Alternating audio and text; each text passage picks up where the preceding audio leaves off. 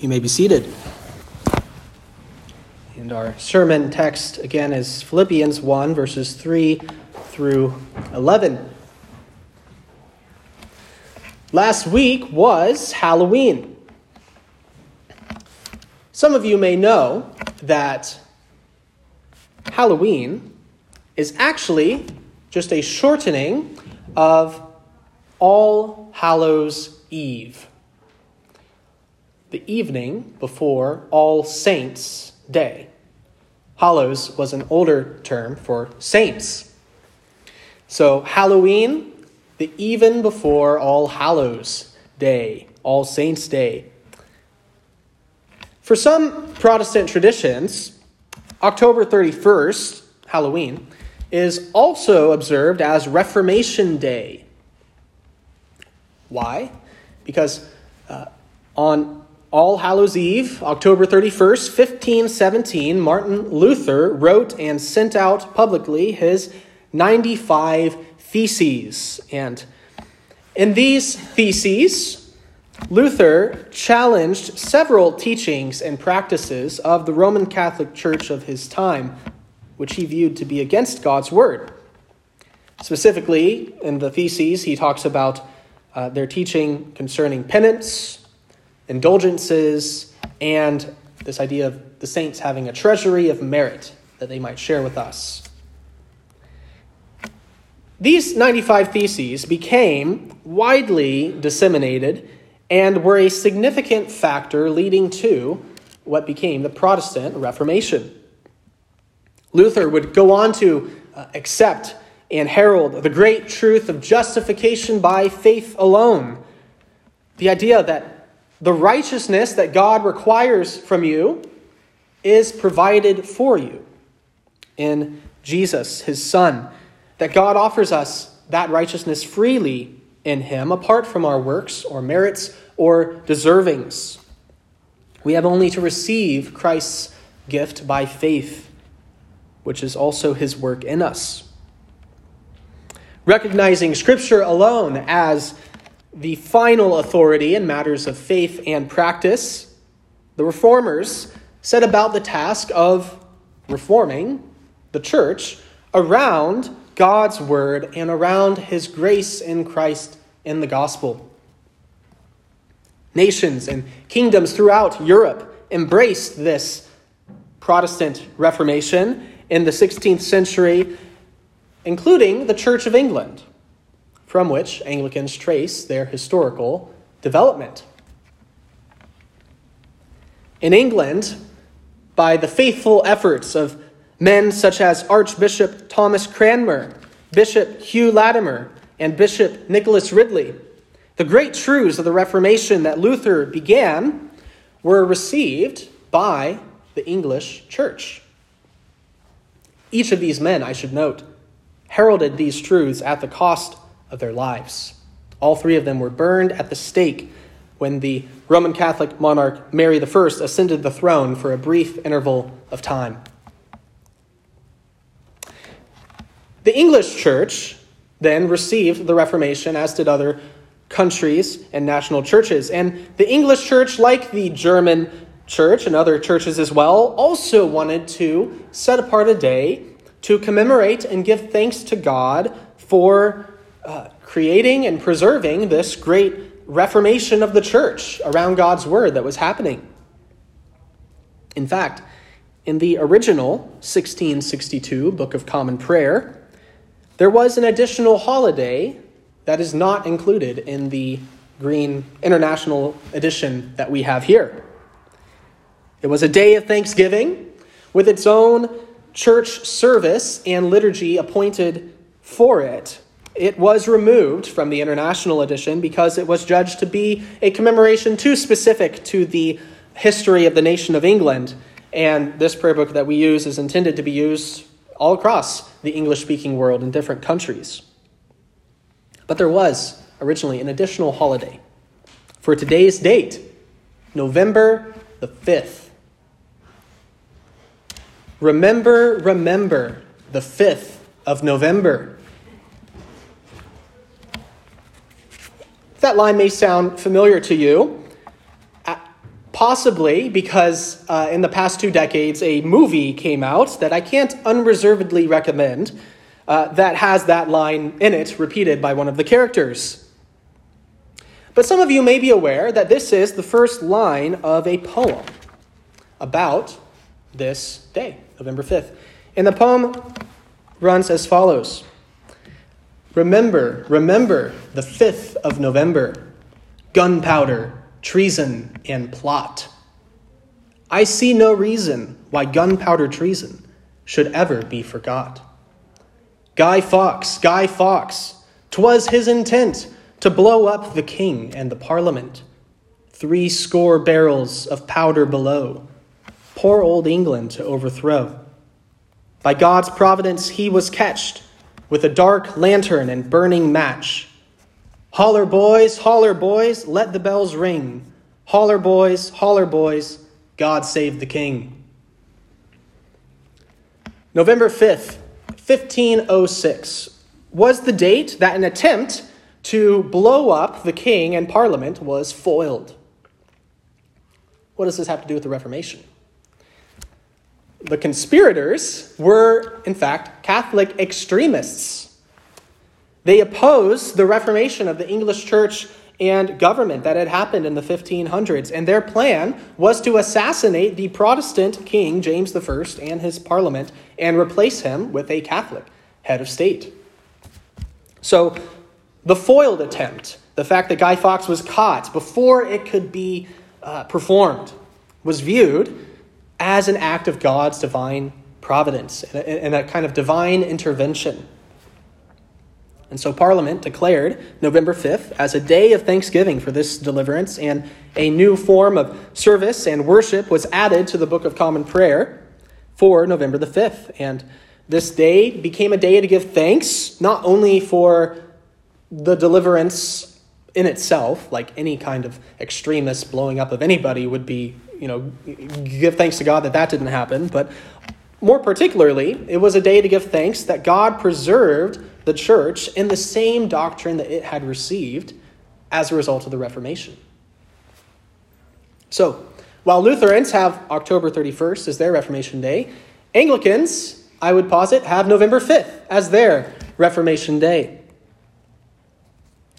Now, to clarify, our service this morning is sadly not following the gunpowder treason service that was originally in that Book of Common Prayer.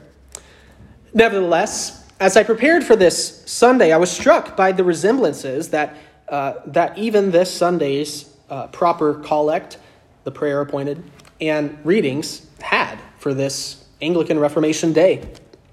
The collect, which we will pray together later on, reads thus: Lord, we beseech thee to keep thy household, the church, in continual godliness, that through thy protection it may be free from all adversities and devoutly given to serve thee in good works.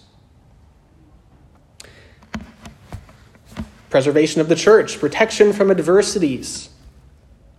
And as we consider together this epistle reading, Philippians 1, verses 3 through 11, we will see how this text speaks to matters of great reformational truths that are every bit as relevant for you and I today as they were then. How does our passage begin? Verse 3. It begins with prayer.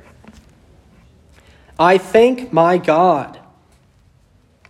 Later on, in verse 9, Paul again prays, and this I pray. And before we go any farther, let's just pause and notice, who is Paul praying to? My God. I thank my God.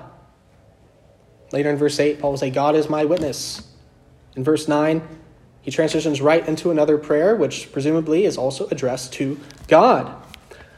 God is the one to whom we pray. The Lord, Most High, is a prayer-hearing God. Psalm 65, verse 2, the psalmist says, O you who hear prayer, to you all flesh shall come.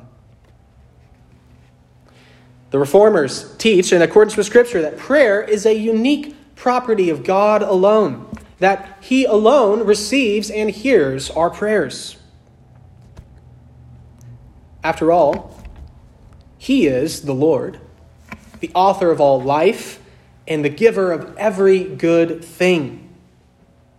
If we wish to call upon heavenly aid, who more proper to give it than him, the one who is the Father of lights, from whom every gift comes? He is the fountain. He is the giver. He is the one who can give our requests. And God is glorified by our calling upon him in this way. The Lord himself commands in Psalm 50, verse 15. Listen to what he says. Call upon me in the day of trouble. I will deliver you, and you shall glorify me. Call upon me in the day of trouble, the Lord says. Not upon angels, not upon departed saints. Call upon me. In the Bible, prayer is only ever directed to God alone because it is proper only to him alone. He is the infinite, eternal, almighty, all-knowing creator. He only knows the hearts and minds of all men. His Spirit searches hearts. Our ways are open before him. And he hears us whenever and wherever we call. We are never given that assurance regarding an angel always hearing us or knowing our thoughts, or a saint always hearing us or knowing our thoughts. No, but we are given that for God. Part of the reasoning that Catholics and certain other traditions call upon saints is that they feel they'll have a better chance of having their prayers answered. It's as though some of these saints are more in the Lord's good graces, and thus, maybe God won't listen to you, but he will listen to this other person, and then you pray to them and ask them essentially to pray for you. But does this not reflect a lack of trust in the fullness of God's love that has been poured upon us in Christ? Does not this betray a lack of confidence in the goodness of God towards you in Christ, that he is for you, that his ears are open to you, that he loves you as his own child? You don't need any other mediator than the Lord Jesus himself. You don't need a mediator to get to your mediator, right? Go to him. Call upon him in the day of trouble, and he will deliver you, and you shall glorify him. Paul prays to God. What does he pray? Let's read on. We notice Paul begins with thanksgiving. I thank my God. That's the specific form his prayer takes in verse 3. And then in verses 9 through 11, he ends with petitions. He says that I pray for these specific things to happen. So we have thanksgiving and we have petitions. Notice that Paul begins with thanksgiving. He says, I thank my God in all my remembrance of you, always in every prayer of mine for you all, making my prayer with joy because of your partnership in the gospel from the first day until now. Paul is not just praying to God in a somber, fearful way. No, as he prays, he is thanking God, and he is abounding in joy as he is praying to God. Thanksgiving is where Paul begins. And it's where you and I have to begin as well. Paul thanks God. Why don't we? What leads to a lack of thanksgiving, a lack of a thankful heart? Anxiety, worry would be one.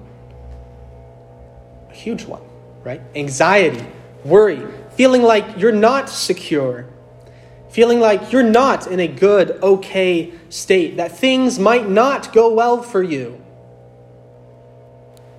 Hard to be thankful when that's where you're at. Right? The great truth of the gospel in Christ is that at the deepest level, you are secure. At the deepest level, you are in a good, okay state. It is well with your soul because Christ has regarded your helpless estate and has shed his own blood for your soul.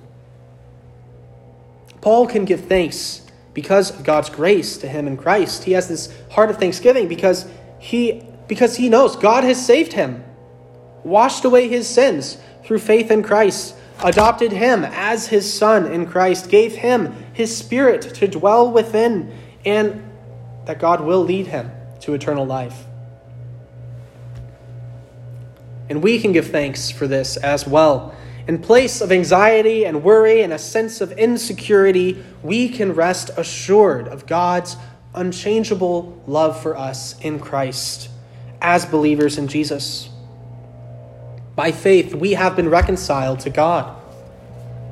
There is therefore now no condemnation for those who are in Christ Jesus, and no one can separate you from the love of God in Christ. Your future, Christian, is secure.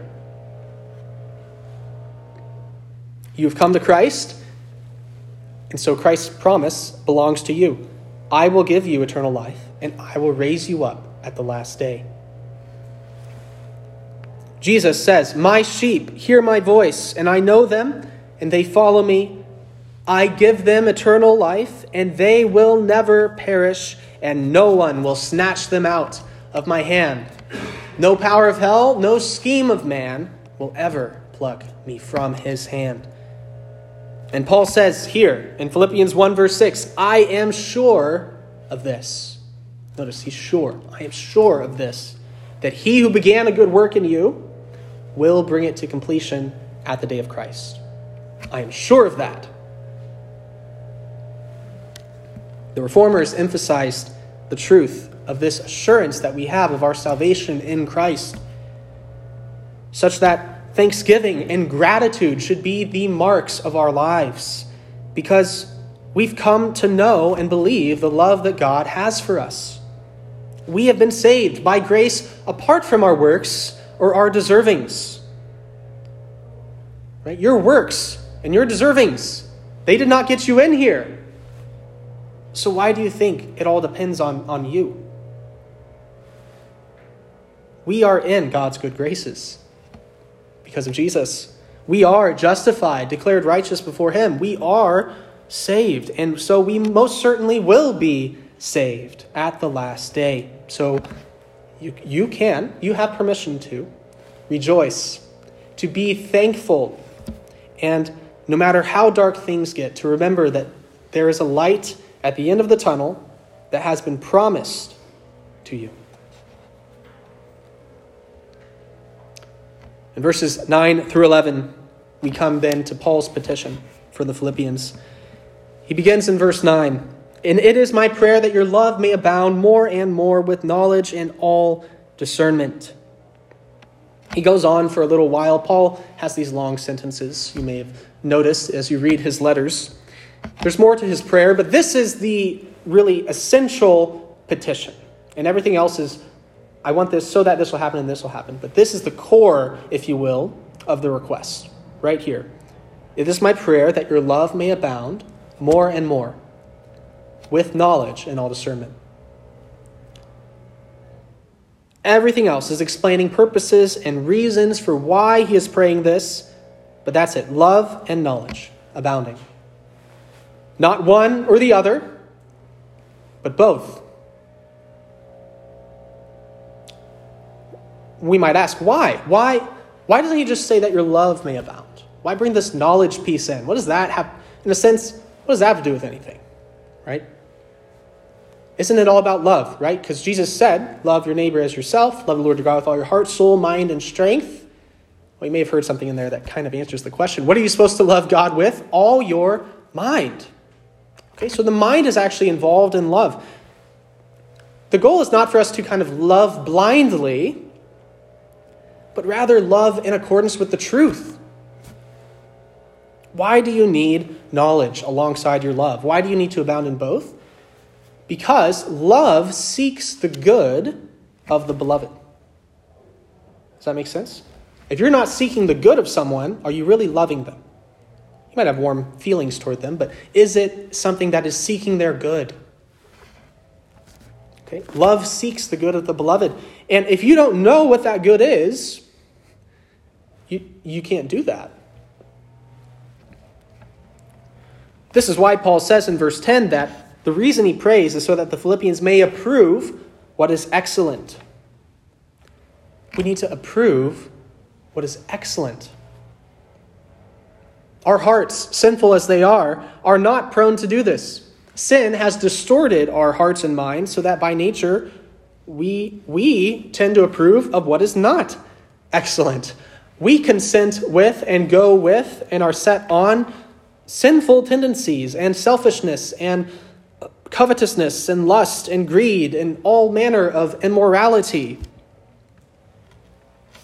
We need to approve what is excellent. We need to have our loves rightly directed toward what is excellent. Our loves need to be rightly directed and rightly ordered by God's grace. And that's what Paul prays would happen. And if this happens, if by God's grace, working within us, we abound in love and knowledge and all discernment, so that we are approving things that are excellent, then we will become, Paul says, pure and blameless for the day of Christ, filled with the fruit of righteousness that comes through Jesus Christ, to the glory and praise of God. The day is coming when our hearts, minds, and bodies will be free from every taint of sin. Jesus already removed the judicial taint that your sin has before God, but in our experience, sin still remains. There's still this corruption of nature so that the flesh lusts against the spirit and the spirit lusts against the flesh, as Paul says in Galatians 5. But the day is coming when every last ounce of wrong and sin within will be done away with, and you will be holy, pure, and blameless. And when you picture that, you should not picture a kind of blank slate. Okay, so you had all this filth on you, like a window maybe, and then it's all wiped off, and then there's just kind of nothing there. And you're just kind of this transparent, blank, blah, nothing's there really of note. It's as though your goal, your telos, is merely removal of bad things, and now you're just this kind of clear, blank picture. No, the picture that Paul gives here is not that we're pure and blameless because we used to have all this complex and interesting stuff, and now it's all been done away with. No, we will be pure and blameless because we are full. Filled, Paul says, filled with the fruit of righteousness. We're full. We're bursting at the seams with life and goodness and joy and love and holiness and light and laughter and praise. We will be full, Paul says, full of the fruit of righteousness. Fruit of righteousness. I think we inherently know what that means. It's talking about filled with righteous qualities. I think we all kind of understand it that way, and that is what it means, but he didn't say that, right? Paul didn't say filled with all righteous virtues. He didn't say filled with all righteous characteristics or full of righteous deeds and thoughts and desires. No, he says specifically full of righteous fruit, full of the fruit of righteousness. The righteousness and holiness which will characterize your soul at the last day are best pictured, at least in this sense, as fruit. Why? Because it's not something that you are ultimately the source of. It's not something that you accomplished for yourself. You didn't make yourself righteous. Rather, Your righteousness, even at that last day, is described as a fruit. It is a coming to fruition of God's work. God is the master gardener. He tills the hard ground of your heart, and he plants the seed of his Spirit within you, which grows, and we feel his influence, and it affects us even now, but it's not till then that it really blossoms into the fullness of what is intended, the fruits of the Spirit growing and abounding in us without any taint of sin. We are filled with the fruit of God's work in us. And how does this come about? These little phrases here at the end, we shouldn't skip over them. We should think about them. How does this come about? Paul says, through Jesus Christ. At the last day, you will be pure and blameless, standing before God, filled with the fruit of righteousness that comes through Jesus Christ. Paul says, right? That fruit of righteousness comes through Jesus Christ. Even on that day, when you are cleansed from all sin and defilement, when you are filled with the fullness of all righteousness, holiness, goodness that a creature can have, even then, you are what you are by the grace of God. Even then, your holiness, righteousness, your goodness is from another, from Jesus. It comes to you through Jesus. Christ himself is your righteousness before God. And he is the one who by his Spirit works within you every good, righteous desire and thought. And he's the one who will have worked it in you then. You are, after all, Ephesians 2 says, his workmanship, created in Christ for good works. Or here in Philippians 1, verse 6, he began the good work in you, and he will bring it to completion. You see, Jesus isn't your temporary Savior. He isn't your Savior for now, until you're able to stand on your own 2 feet, then you don't need him anymore. No. He is the rock of ages. It's not just now in this present life that we hide ourselves in him, but also in the words of the hymn that we will sing, when mine eyelids close in death, when I rise to worlds unknown and behold thee on thy throne, rock of ages, cleft for me, let me hide myself in thee. This Sunday, we give thanks to God for the Reformation. We thank him for the precious truths of his word and gospel, which were upheld then throughout the world, as well as in the English church from which our church descends. But above all, we give thanks for the gospel of Christ himself. May we ever take refuge in him. Let us pray. Father, we praise you for your goodness. We praise you for the great truths of our salvation in Christ, apart from our works and deservings, only by faith. Lord, may we rejoice. May we know the thanksgiving that comes from the confidence of our salvation in Christ. We pray in Jesus' name. Amen.